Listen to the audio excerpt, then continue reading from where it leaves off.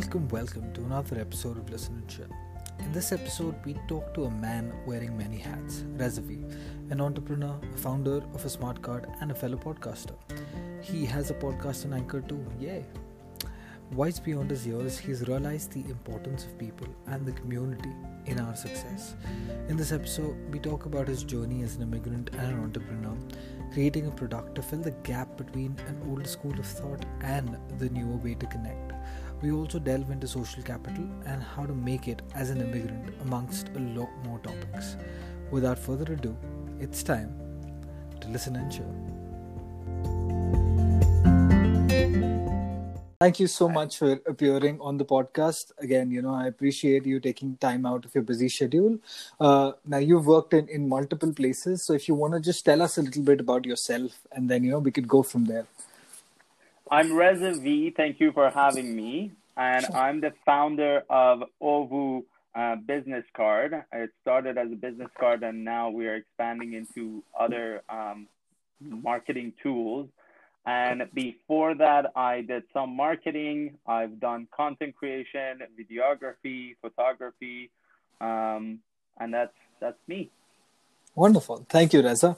So Reza V, is that like sort of similar to Gary V, shortening the last name? A lot of people ask me that. Yeah, I have an immigrant last name. It starts with V. I thought of other original ways to shortening it, but none of them were as easy as V. As much as I don't like to be called copying someone else, but it is what it is. Sense. It is Reza V. I tried doing that because my last name is pretty big too. So I usually go with M because if I shorten it, it's just Moo. So that's Mood Bidri. It's just Moo, which is like a cow. It doesn't make sense. Yeah, so I just go with M. But wonderful. Okay. So now to start off, I remember, from our previous discussion, you've had internships in multiple places, before you started with content creation in Vancouver. Have you always been in Iran or Vancouver, or has it been a transient journey of sorts? So I was born in Iran. I moved to Vancouver when I was 14 years old. Right. And originally the plan was for me to go back and help family business and join the family business. And in that process, I even got an opportunity to do an internship in Switzerland with a food related, agricultural related company. And I worked for them for 2 months. I went back and forth to Iran. I worked with family business a couple of different occasions. And it got to a point that I made a choice to be back here and do something on my own. Okay, sweet. And the family business, what was that in, if you don't mind sharing? It's a food production facility. And that we create, we refine edible oil, like cooking oil, soybean, as well as sunflower, that type of stuff. And I was mainly involved in the marketing side of packaging and advertising. That always been my interest, area of interest. So that's what I did there. When I was back here, I continued doing marketing, but for small businesses in Vancouver. And now I am creating a marketing tool as a startup. Okay, sweet. So if you could, again, because I would like to delve a little bit about the journey before I remember looking on LinkedIn and you studied with Brainstorm. Is that correct? BrainStation, sorry. So what was the process like over there? And what I'm trying to understand is from a content creator's perspective, how a course like that enhances what you sort of envision. How does that work? So in terms of content creation, I always had this artistic side of me that since 10 or 11 years ago, I did photography. Whenever I got a chance, I made some money on the side with that. I made videos for different sports teams. And I quite enjoyed the process of making these interesting videos and whatnot. And as a kid coming to Canada, going to high school here, I grew up with YouTube. YouTube was this big thing in my life. I was one of the early people that wanted to do unboxing and reviews and gadget stuff. Oh, really? And I did some, but I didn't have the confidence to focus on it and push through. I gave up on it too early. I remember I did some videos in 2009, 10. I got like 80,000 views and I was hyped about it, but I didn't push through. And then for another 5 to 7 years, I didn't do much content creation. It was mostly stuff I did as a hobby. And then at some point, I realized I want to get back to this is something I enjoy doing, the creative side of me. So then I started heavily creating content on Instagram. If I traveled, I created content there. And then that kind of showcased my ability with camera, from photography to video and content. And then slowly that got me into opportunities to do small businesses and deal with them. But then I realized I know how to create a video, but telling a story that's strong and also doing the marketing right is a whole different game. And even though in Langara, I took marketing classes, it wasn't quite enough. So I looked elsewhere. I was like, I have to take marketing courses. I looked for BrainStation. I started researching them. I took their classes. Whenever I got a chance online, I learned, self-taught myself on marketing. And I remember I enjoyed marketing a lot. The more I learned, the more I wanted to understand. So that was the journey. Okay, so first off, it started with you, like as you matured, you realized that you need the consistency. Then you realized that it's more about the storytelling aspect too, other than just marketing. Wonderful. Okay. And that's been the general progression, I think, even, of your career of sorts, and that led to the creation of OVU. So I'm trying to understand how all of this, or how the concept of OVU was created. How did that go about? So, 2.5 years ago, I had this idea about OVU because that was around the time I kind of made this decision that I want to do my own business. I don't want to go join family business. And every business owner, every entrepreneur, or most people out there in general will tell you, as soon as you want to open your own business, the first thing you have to do, go print some business cards, because that makes your business legit. Have a website, business card, brochure. So I had this resistance toward business cards because I wanted to be outside of the box. I was like, this is old school. This is not going to make me stand out. I want to have a leg up. And obviously, from, when you start a business for the first time, you're not established enough to go do SEO and Google and different things.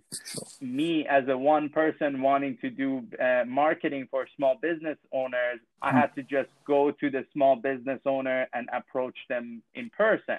So that business card was important. I needed something like that. And I had to think outside of the box. And I found out that there's NFC, there's QR code, there's different things. I downloaded a bunch of business card apps. I even remember went to one of the trade shows around, and at night, I created a landing page, just a simple website, created my QR code, put it as my home screen on my phone just to try it. And whoever asked me for business card, I said I went more towards, eco-friendly. I'm not wasting paper. And I showed them the QR code, and it always worked. And I felt like I have something there. The only thing that was kind of an obstacle was that Apple wasn't allowing NFC, and that made the user experience a little bit not what I wanted. So I felt like it's not going to happen when some users have to have NFC, some QR code. It's just, and people are not ready for it. So I remember that was one of the dozen ideas that I had that I put aside. And I just continued doing marketing for friends and whoever I knew in business. And time went by, and then I met a developer, and it was a good timing to jump on this. And I think iOS 13 announced last summer that they're supporting NFC. Right. I was just going to get to that. Right. Okay. Yeah. So again, do you see this as a barrier in between the old school, where it was mostly just business card transactions, and sort of the new age, 18-year-olds, the millennials coming nowadays, where they do this QR code? Do you see OVU as something in between that, or do you see overlapping, all sectors? I see it as something in between because and that's a good representation of who I am. I'm this type of person that understands the old school person. I understand my dad, who is 63 years old. I understand the old school business environment because I grew up in a family who are entrepreneurs and old school business owners. And I also understand the young startup community. So I'm the perfect bridge between the two. And I understood what I felt like about Ovoo was that with old school people, it's really hard to get them to do social media on camera and, you know, build their business that way. They are still going to networking events, and rightly so, because think about it. If I had to build a business from scratch on social media, it takes at least a year to get any results. Whereas the shortcut is just go to some events. It's way cheaper. You just talk to people directly and hustle and get that first few clients until you get to a position that you're like, okay, now I'm established a little bit. I have a little bit of time or investment. Let's now focus on SEO and social media and whatnot. Even Google, like only 3 links going to be the top page, or 5 links going to be in that top page. Everybody else, they're networking. They're not waiting for Google to bring them clients. So I felt there is these two worlds. And at the same time, here's the dilemma that I found the most problematic. When you are going out there and meeting people in person, they're in the physical world. How do you get them and transfer them into the digital world so they can see all the digital presence? Everything we do in terms of our marketing or in terms of even our presence is on the digital world, from social media, website, brochure, everything. The interaction is in person, and I wanted this type of a tunnel to take them into the virtual world. And this was the easiest and most convenient way to do that. Right. And it makes perfect sense. As you mentioned, for a budding entrepreneur, someone actually starting their business, networking is a very key component. So we definitely I see that bridging the gap. So again, since you mentioned networking, and we had discussed this previously, you had a pattern of attending 100 events in 100 days. Again, I'm curious about what the thought process was behind this. And, and as you mentioned, the 100th was the launch of Ovoo. So if you could just walk us through how that came about and how you went about finding events every day. And was there a structure of sorts? So I'm going to take you back to August 2019. This is around the time I met a developer I've been looking for a good developer for a long time by then. And I didn't find someone that I could work with. And I had this different ideas to work with them. And then finally, out of the blue, I get referred to this person.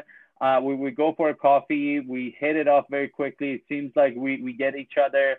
And he actually approached me. I at the time didn't have any idea of startup. He approached me and he said, I've heard a lot about you and your marketing skills, and that you are doing this freelance thing and you want to do a marketing agency. I want to extend my hand and say, I have a team that I work with and we do SaaS services. How can we work together to join forces and build this agency that we can, offer marketing as well as SaaS services? So I quite liked it. We talked a little bit about it. And then I said, I need to see your work before I'm confident to tell the client about it. So let me think of something that you can do for me, either a website or something. Then I realized I had this idea about Ovoo, and I told him I have this idea. How long do you think this will take? Is it an easy task?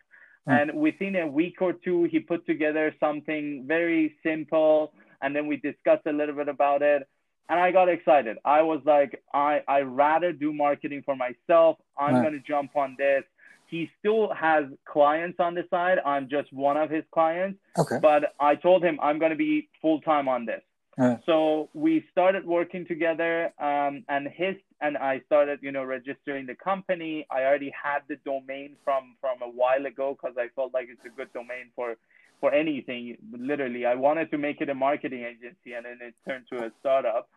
And I got things in order, and we fast forward to November. Okay. The team that he's working with is starting to coding, and this is about the time that you cannot change the project anymore. We did all the refinement, all the designs. When they're coding, this is it. They're actually jumping on it. So we finalized it. Okay. And then I realized it's mid-November. They're going to give this to me around January, and I have this window that I need to deliver. I need to do marketing now, right, because they're doing their job. Now the ball is in my court. And I realized I want to become the number one user of this product before I have the audacity to ask anybody else to buy it. Sure. That's the only way I would understand what it takes between two strangers meeting each other. Okay. When they're shaking hands for the first time, I want to know exactly what's going on in there, the psychology of it, the emotions, everything. And it was more of a high quality research thing that I wanted to do. At the same time, couple that with my interest in the creative content creation. I was vlogging when I was traveling. So I merged the two. I was like, you know what? I'm going to go to events anyway. So I'm going to vlog about it. I'm going to share my experience. And I put a number to it to make the exciting part and the title, as well as it gave me an excitement to go do all of it. So I said, I'm going to do 100 networking events in 100 days. And that's how it started. And I didn't really knew what I'm getting myself into until I actually did it. Like I made the decision, and the next day I was attending events, and I had no plans for the week. Like I had to find events every day.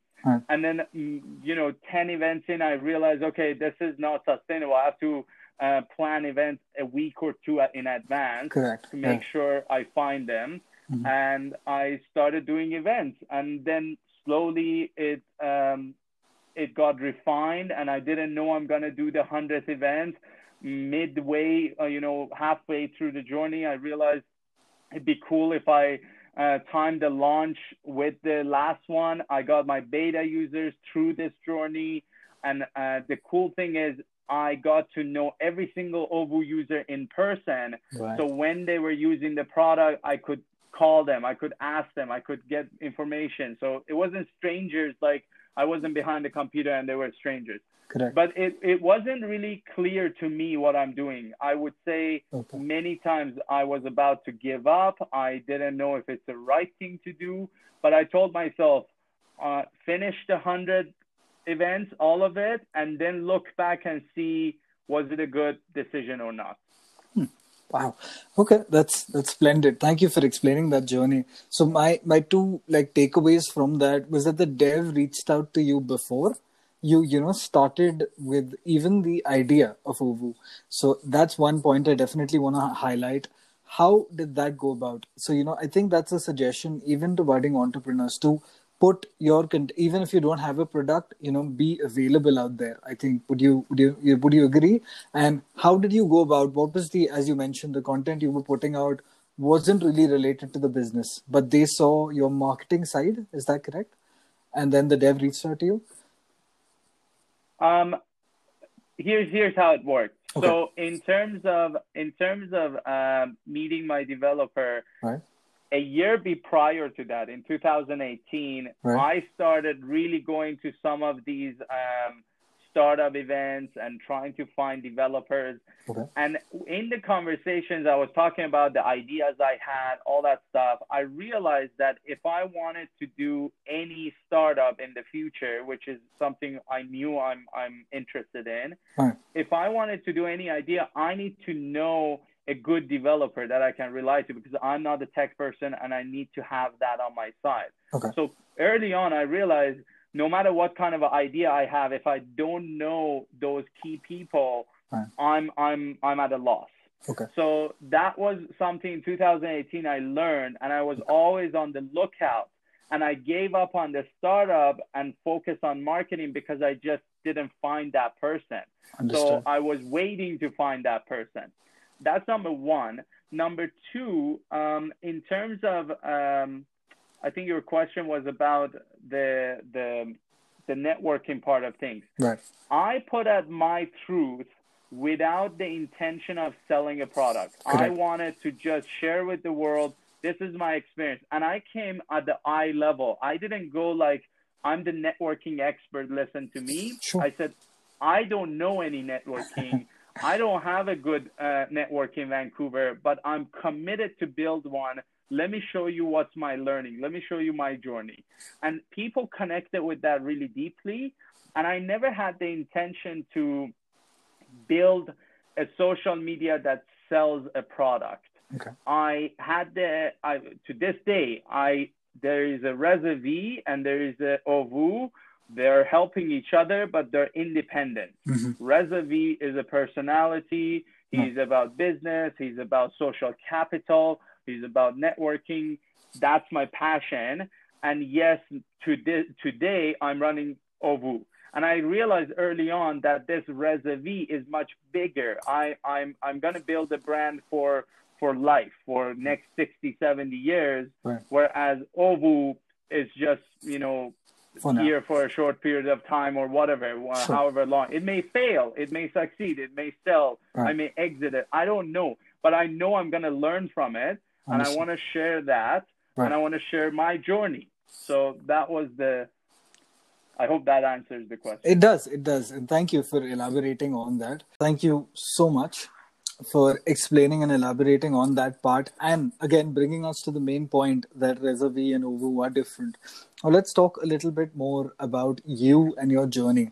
Now, as immigrants, our journey is generally different as compared to what, a Canadian entrepreneur's journey is.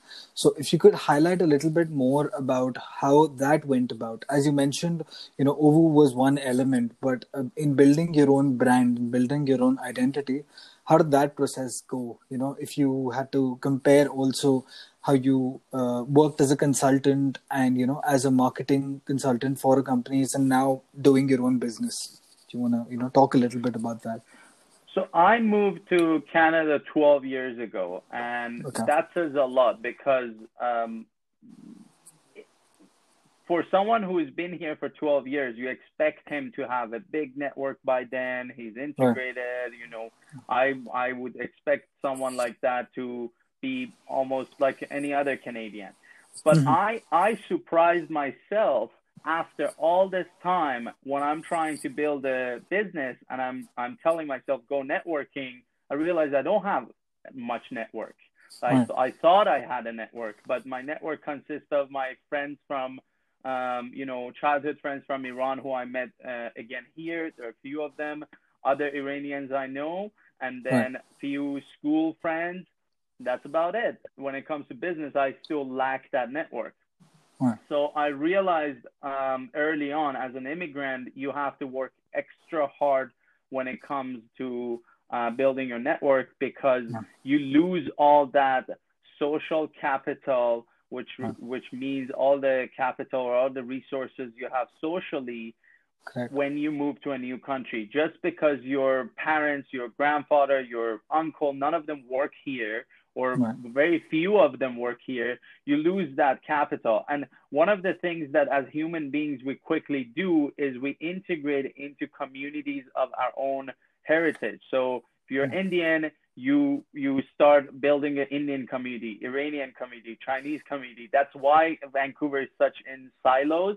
And that's super normal at the beginning because that's the human instinct, because we are in survival mode. We're in a, strange country. We don't know anything. This is the way we trust and we can get help from. But as time goes, we have to break loose from that. Otherwise, we are in our comfort zone. We have to get outside of our comfort zone and build bigger circles. When I went out there and did all these networking events, I saw many middle-aged white men looking at me like, what the heck are you doing here? What's your business? And they were all looking at me like, are you trying to sell me a business card right now? And I was like, no, I'm not selling you anything. I'm just here, trying to launch a product. And literally for the first 60, 70 events, it just didn't make sense. Why the heck are you doing 100 events in 100 days?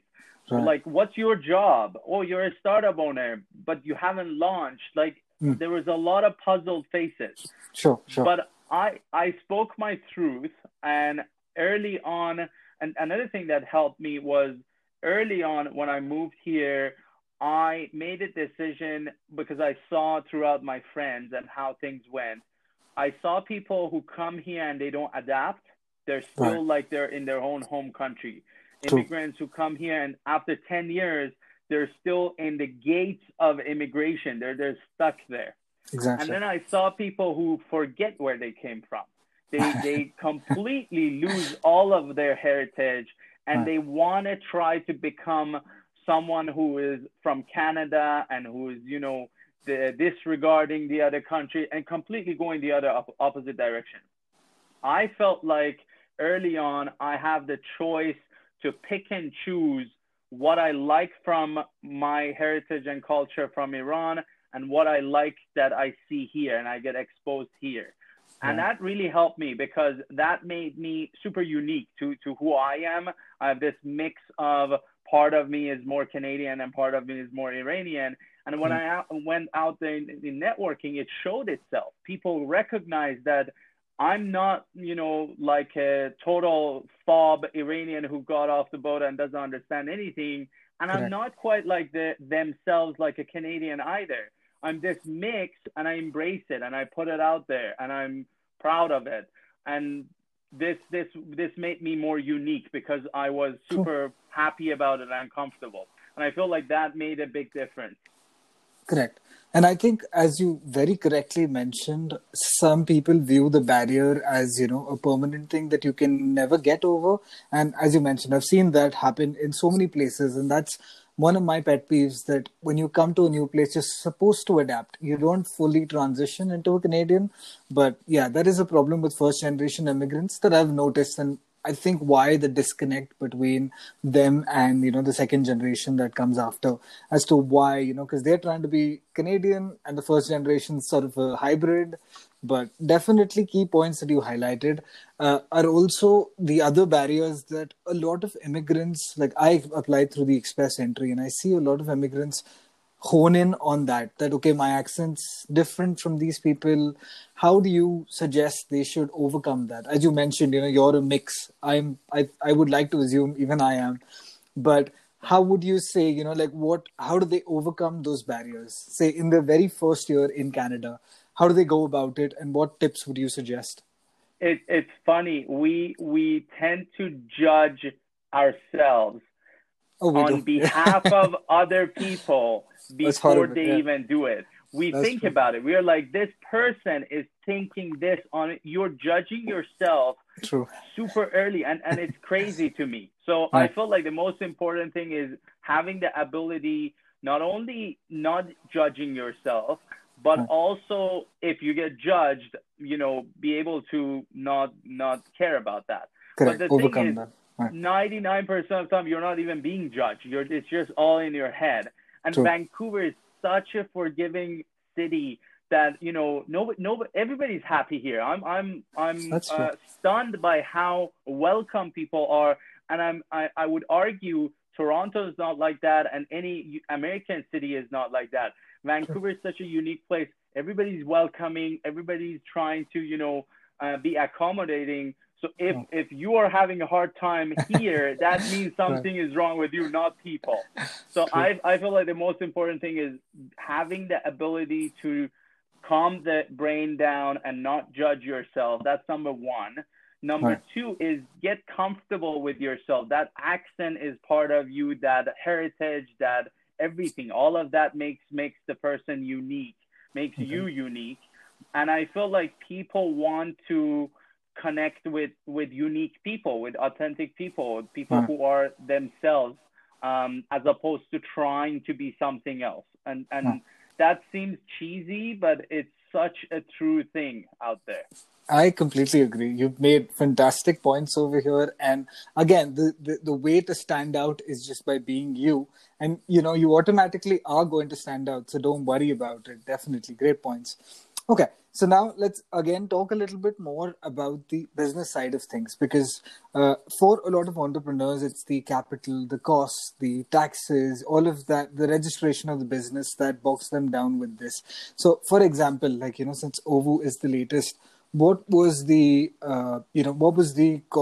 capital like? Were you also working elsewhere, to combat that and, to just take care of the bills, etc.? If you want to, elaborate a bit So more. So I think that comes to circumstance. Everybody's circumstance is Sure, different. sure. I was lucky that I saved money when I could as early as possible when I was having the family support, for tuition to go to school all the way to my expenses. I built this habit of whatever I got, I put 30% in my savings, and I said, this is all I have that I have to make it happen, whatever the remaining is. So I built a good saving for myself. And then when I did all the photography and all the marketing, I built extra savings there too. And then I decided, I think this was last year around springtime, I decided to move in with my grandmother, and I got this opportunity that she's sometimes here, sometimes back in Iran, but she is getting old, and she kind of told me, if you are around, it's going to be nicer. I would like it. And I realized I can take care of her. And it just happened that opportunity came along. And I realized, you know what, now is the time for me to save a little bit more. And hence I'm in a small bedroom. I'm a big guy. I'm 6'3", and I sit in a single bed here, because I want to make sure I fit in all my workstation. Otherwise, I couldn't fit in my workstation. But I'm super happy that I made that decision. I cut costs on my rent. I cut costs on my food, because I'm living with my grandmother. And that allowed me to push myself further. And I didn't have to take another job while doing OVU.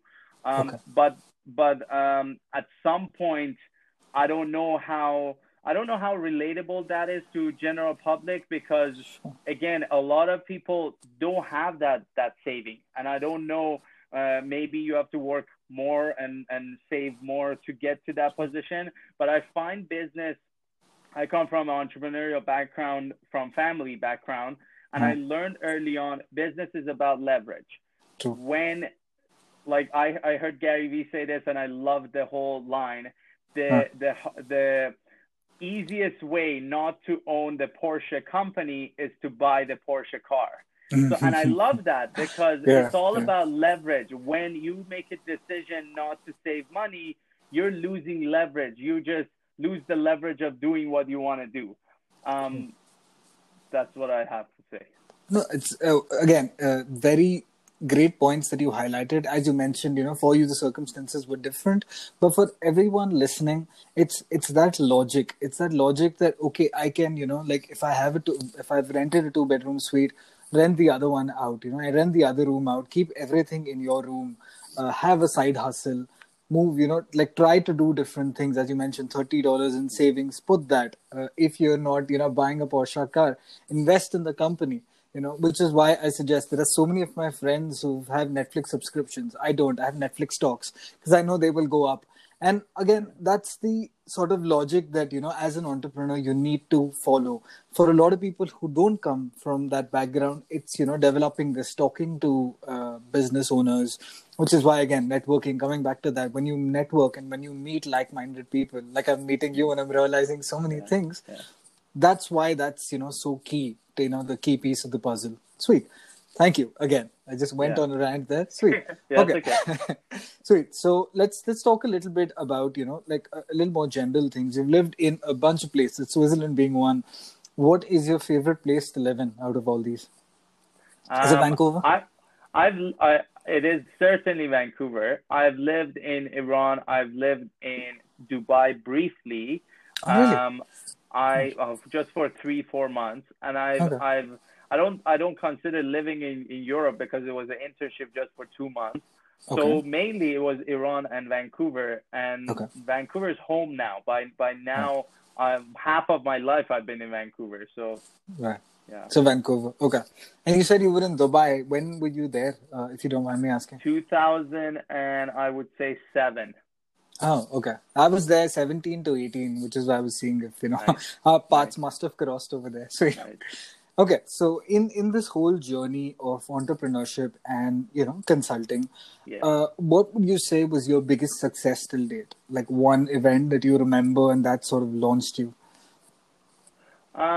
My entire 100 events journey I did has been the foundation to everything else that came after.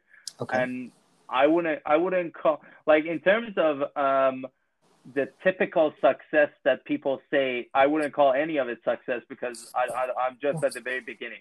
Okay. If you want the definition of my success, which is if you're happy doing it and you're enjoying it, I would say all along it's been a successful journey. So Okay. the 100 events, what happened was it got me out of my comfort zone. Right. I broke out of those circles that I was stuck into, and Okay. it opened lots of opportunities, from meeting you, other podcasts, other webinar situations. I got invited to multiple places to talk to. Daily Hive wrote about me. Right. The amazing speakers I got to meet and invite to my 100th event for the launch, and all the connections I made.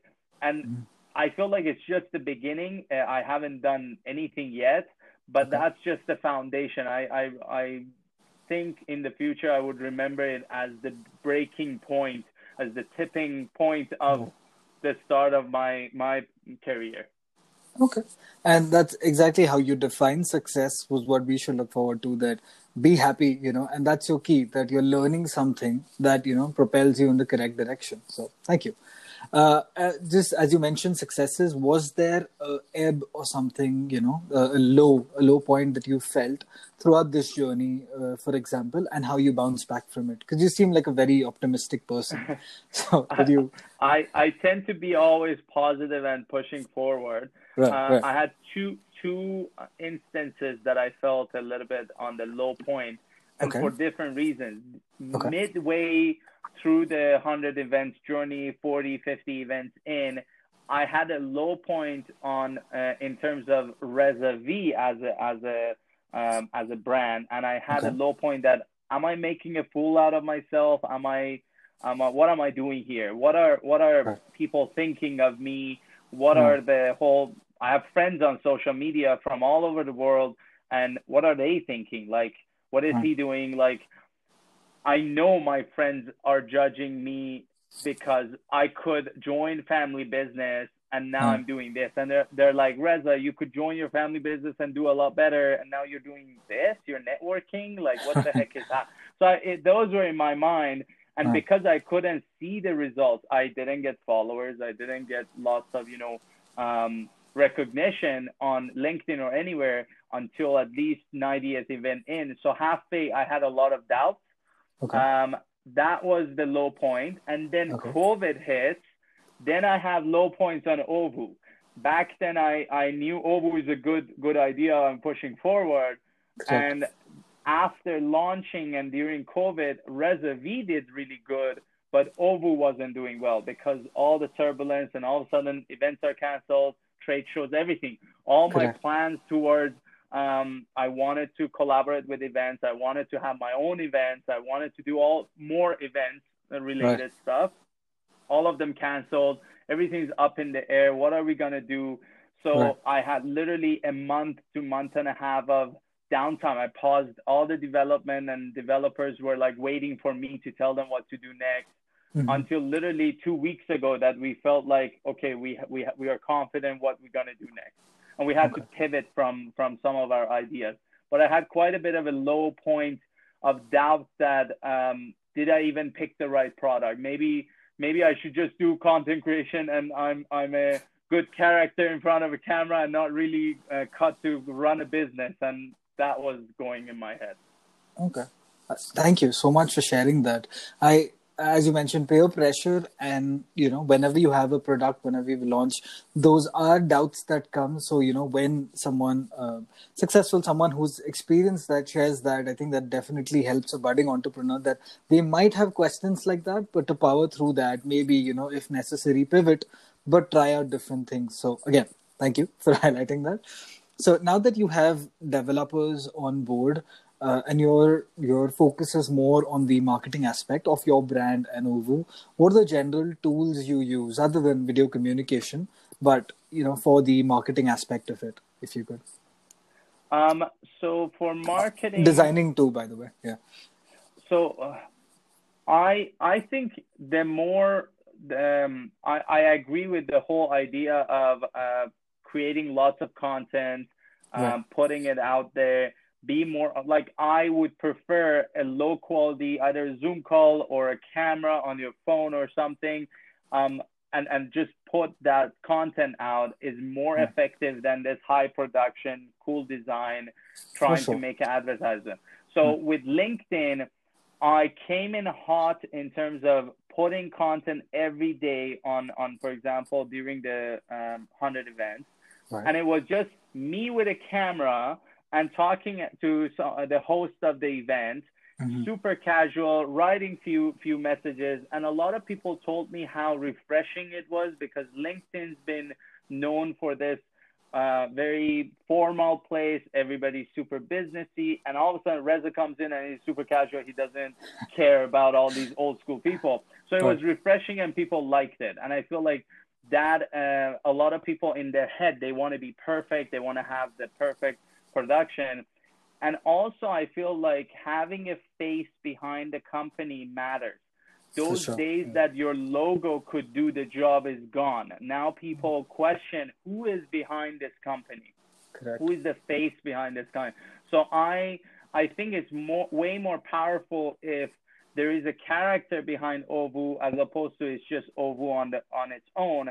Not only that, I don't have the resources to have a team running an Ovo account. So it's just a one person trying to push content.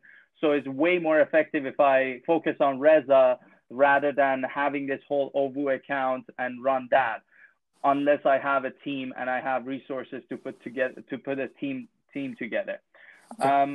In terms of marketing, I use Final Cut Pro to do a lot of my editing, but I have been using my phone more and more lately. I have this app called Over. It does almost all my post editing. Have you heard about Canva? Canva, I love Canva. Yeah. Over is a competitor to Canva. I got used to the feature, so I just stuck with Over. Okay. And I have this app called Video Leap. I can edit videos on my phone. So literally, I don't even touch the computer. I just edit videos on my phone. I edit the posts on my phone, and I try to post as much as I can. But I'm sure by the time I have to do more advertising or more Ovo related content, then all of a sudden I need more tools. But this gets me done. Like, this phone is super powerful. People forget that you can do so much. I do have a DSLR and I do have other stuff, and this is something I'm capable and I like doing. Like, I can literally put together a small studio with the camera and do shoot like that. But I know how much time and effort it takes. This camera does an amazing job in such a smaller amount of time. Correct. And again, thank you for highlighting that. A lot of people forget that it is a smartphone and, focus more on, okay, we need this perfect camera. And I was on a LinkedIn Live recently and I mentioned the same thing, that when I started my podcast, for the longest time, I think what was bogging me down was the peer pressure. And once I got over that, I was like, okay, I don't need to focus on that. I don't need it being perfect. I know what I want to do is, talk to inspiring people, inspire myself and whoever else is listening. Once I broke it down to just that, I was like, okay, I'm going to use Anchor. We're going to use Zoom, simplify it to its basic essentials and start working with it, which is, exactly what you pointed out, that if you have a phone, just go. Yeah. Here's the thing I want to remind all the audience, because in terms of a lot of people look at excuses not to do stuff because True. it's hard. Doing is hard. And we always look at what's going well with somebody's content, whether it is an entrepreneur, business, content, podcast, whatever it is. We look at what's going well with them and we say, oh, they're good at so and so, or they have this equipment, or they have that. I don't, so I can't. Here's the thing. People need to find their expertise or their strength and hone on that strength and focus on that. When you look at somebody, I would say, for example, Peter McKinnon or Casey Neistat on YouTube, they are successful with their content because they realize their strength. One is on storytelling and one is on cinematography and videography. Right. And they focused on that. True. That doesn't mean you have to be good at that too. You are good at something else. Sure. Focus on. For example, for me, I'm good at expressing myself in front of a camera and going on these talks and doing all these journeys. So I do that. That's what I'm good at. My developer and his team, this guy recognized that Reza's doing better if he's out there doing stuff. Like he's told me, go do your events. We'll take care of the website. Whereas if I had to sit down and do a website, I would have done a terrible job. You may be a different person. You may be good at writing. We'll sit down and write a blog and do that. That might be your strength. True. And I think, again, with the key with all of this is finding your niche and being consistent, which is the, points you highlighted. For anyone, even when you mentioned that your old YouTube video, I got 80,000 views, and then there wasn't any consistency. And then, again, you had to start from scratch, which is why I think, again, with people, you don't have to put it out daily, put it out weekly, but, focus in on your aspect, learn from what, the audience likes. So great points. Thank you again. So you seem to have a, pretty good work-life balance because you're separating you from the business. So for someone, for a budding entrepreneur, in that aspect, because for a lot of people, the business becomes bigger than themselves. How do you suggest they go about to change that? This is very interesting you bring it up because in my presentation or my talk at the 100th event, I was expected to share what my journey was like and what I learned from it. Right. And one of the key things I shared there was I observed, I would say, close to 1,000 professionals in these networking events in Vancouver that I met and I talked to. Right. The majority of them put their profession ahead of themselves. Yeah. They hide behind what they do and they make it a bigger thing about themselves. And I try to remind them that what you do, you're bigger than what you do. You're way bigger than what you do. And you may not recognize it, but it's just a piece of you. You're the person that people want to connect. They don't want to connect with your profession. And people make what they do in their profession much bigger, or their business much bigger than themselves, and they feel like they're diluted. They feel like they're nothing. It's all the business. And if they bring the title of either Google developer, or I'm a startup founder, or I'm a, how with LinkedIn you have multiple taglines. This is a speaker and this, and sometimes these titles, it's just super confusing. You're like, what the heck do you do actually? I don't understand. Correct. And if you take that away, the person feels like they don't have anything to offer. Exactly. They feel like they're gone. I'm here to tell you, you do have a lot more to offer. If you really tune into that self-awareness to find about yourself, you wouldn't care if you're not, like tomorrow, if my business fails, Reza didn't fail. The business failed. These are two separate things. You have to recognize that. Correct. That's the tagline for the business too, right? You're bigger than you're bigger than your business, something like that. I think my I didn't even know, by the way, I was saying, like, that wasn't planned in my speech. Oh no. I know. I'm just, that is the thought process. Yeah. Yeah, somebody quoted me on LinkedIn 3 different people quoted me on LinkedIn, and it started with, "You are way bigger than what you do." And I realized that I said that. I was like, did I say that on stage? So it just came to me. It was very interesting. And it came out of frustration because I looked at everybody in the audience. I knew exactly what I experienced with them. And I was like, I want to remind you, you're bigger than what you do. And that became my thing. Nice. Okay. No, I completely agree with what you're saying. We host LinkedIn local events too, and one of the key things that I've seen whenever you ask someone to give an elevator pitch, talk a little bit about themselves, it's all about their job, and you have to keep reminding that don't just talk about this. And give you an example, of this. I spoke to a banking professional, and he did not want to, showcase it. Like I used to be an engineer at that point and just wanted to showcase that, this is a banking industry, we're not related. But as we dove into the conversation, he spoke about his interest in AI, how he's bringing that into banking, and how, the two worlds collide, they combine together. And again, I was like, see, that's an element that people wouldn't know if you wouldn't mention it. You're just talking about the industry. So thank you again for highlighting that. Yeah. So off of that, what's the sort of plan for yourself and for the business scaling wise? How are you looking to grow, say, in the next 5 years? What's the thought process? What's the plan there? So in terms of Ovu, I want to focus on sales teams right now because I narrowed down the niche to those businesses that have a sales teams. They're using business cards the most, especially if they are a bank, car dealerships, or even high-end retailers, as well as those sales teams that have mobile sales teams, sales reps visiting sites.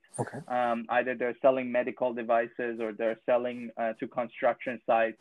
I feel like we have a lot more to offer to them. We are developing our product to have integrated CRM, to make managing a sales team and their activities a lot easier, to see analytics, really fully expanding on that. And our next move is, even if they want a card, they get a card. But if they don't want the card, they can get a Apple Wallet card. Oh, sweet. So they can simply get that. So we're expanding in that direction. But at the same time, there are individuals that want to use it. So we are trying to figure out how can we bring the cost down so we can offer a free version to them. There is a Zoom version that we are experimenting with it. I've created this for a number of people. Oh, sweet. To go on a Zoom call. People can just scan that. Nice. And we are finding people who are doing speaking at these webinars. The event hosts, they like it. They want to use this. So that's the go on. No, go on. Yeah. So that's the plan for Ovu for the time being. For Reza, the plan is I would love to do speaking. Public speaking is something I enjoy. My first ever experience of public speaking was at my own event. I had 200 individuals that came for me to talk to them about my 100 events journey. And I realized how important that moment was for me not to talk about Ovu. So I didn't talk about the product. I only talked about my journey. People seemed to love it. I enjoyed the whole experience. And I was like, I want to do more public speaking. So I'm getting more invested in putting content out there, talking to different people. I want Ovu to be the stepping stone that I can leverage to connect to more people so I can then have a better business for my second business. Understood. I look at it that way instead of, this is it. This has to make me successful. That's my view on it. It makes perfect sense. I have a similar ideology that whatever you first start doesn't have to be something that you have to live with. You definitely can grow and progress that into something else. So best of luck with the public speaking engagements. That's something I am interested into, with my interests and everything. So thank you for that. You also touched upon building a CRM. Would that be related to Ovu, or is that something else entirely? It is related to Ovo. Right now, when you tap this on a phone, right, it allows the other person to save you to their contact list. right, We want to have this lead capture system where when you tap it, they get asked that as a they lead, enter their email, right, so you also get their contact. But instead of just getting a contact on email only, right. it also can go straight to either the Ovo contact list CRM, or if for businesses that are using HubSpot or other CRM, Okay. if we can integrate down the road, we want to allow the integration. Understood. Okay. The only reason why I ask is I'm a CRM consultant myself, and are you all building a CRM for Ovo, or you're in conjunction with the, as you mentioned, Right now we haven't. Okay. We want This to is build the a very plan. light version, Understood. and then see the opportunities are everywhere. We can either expand that or we can integrate with other CRM. Okay. That's the plan. All right. And definitely, using this as a business, this could, help, as you said, to launch into the CRM business, to launch into a sales business, whatever else, marketing, for example. Absolutely. So best of luck with that. Just the last part that I like to talk about, again, Yes. You had mentioned this before, is a little bit about the wealth building, how important that is to immigrants and to an entrepreneur. What a lot of people do is put all of their eggs into one basket, make it all about, this business or nothing else. How do you go about that? You mentioned you put it in savings, etc. How would you, what are the other sort of, things you do or you would like to highlight? So what I find is that we have three types of capital. Right. We have financial capital, which is the wealth you're talking about. Right. We have the human capital, which is the education or the skills or the training that a person has. And this is over the past 20, 30 years, we have more understanding of how important the knowledge is. So we are spending money on investing in myself, investing in education. The third is social capital, which is the network and the social groups that you are around you and the relationships you have. I'm such a believer that is the very important part of your success. And I feel like when you have a strong social capital, the wealth and the knowledge comes with it, because you access all these people, all these smart people, and you get access to these opportunities. So I'd rather be poor financially but rich socially, because I know how to make the money. But if I'm wealthy financially, poor socially, I'm going to lose it all. Okay. It's not going to be easy to build that. So that's something I'm more focused on right now, and I'm determined on it. But besides that, I feel like I personally want to I don't want to put all my eggs in one basket. Right. I do have a TFSA. I don't want to touch that for the business. I have my rainy day fund. I don't want to touch that for business. I have some initial investment for the business. I don't want to use personal on that. So I've separated those, and I don't want to mix them. Wonderful. The brilliant bifurcation of the different capitals. So again, thank you for that. That's something that, again, a lot of immigrants sort of tend to not focus on when they're like, okay, I have an idea. Let me go about this. Okay, let me just go find a job. Again, great points that you're making today. There's a great book. Good to Great, by, I want to say George Orwell, but I may be completely wrong. It's not George Orwell. It's somebody else. But the book is Good to Great. Good to Great. Okay. And yes, and it says it's this person who studied successful people for 10 years and wanted to understand what is it that makes an entrepreneur successful. Got to the key points, and one of those key points is first who, then what. You want to know who is it that you are doing business with. So when you're going in this bus, who is my team before what is the direction we're going?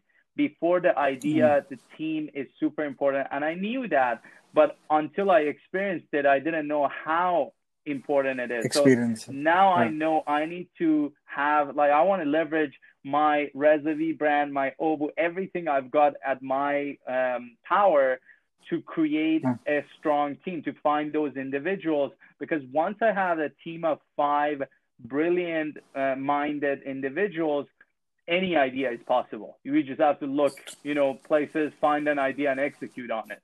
But until then, I want to strive for that team as opposed to strive for financial gain or the idea or the small business. Okay, wonderful. So it's team building, as sort of the next step, and a great point that, once you have these individuals, you could craft and, create something much bigger than all of you all. So best of luck with that. And thank you so much again for your time today. I had a wonderful time. Was there any last tip that I must have missed that you want to, maybe give to the immigrants around here? Thank you so much for having me. I appreciate it. If the audience liked what I had to share, they can find me Reza RezaVee on any of the social platforms. I'm almost on all of them. I'm mostly active on LinkedIn as well as Instagram. But I mostly talk about networking, social capital, and I really care about. I feel like in the next decade, we're going to see a lot of content about human side of business. Business became this raw transactional thing, and I quite disagree with that. I feel like there's a human behind the wheel, and it's very important to recognize that human side of it and the relationships we have. And me running a business and somebody else running it, unfortunately, people look at it the same and they're like, the business is supposed to do XYZ, whereas I'm here to argue you have to take into consideration who are the people running that business. And that's pretty much what I do talk about. Wonderful. Thank you. Thank you so much, Reza.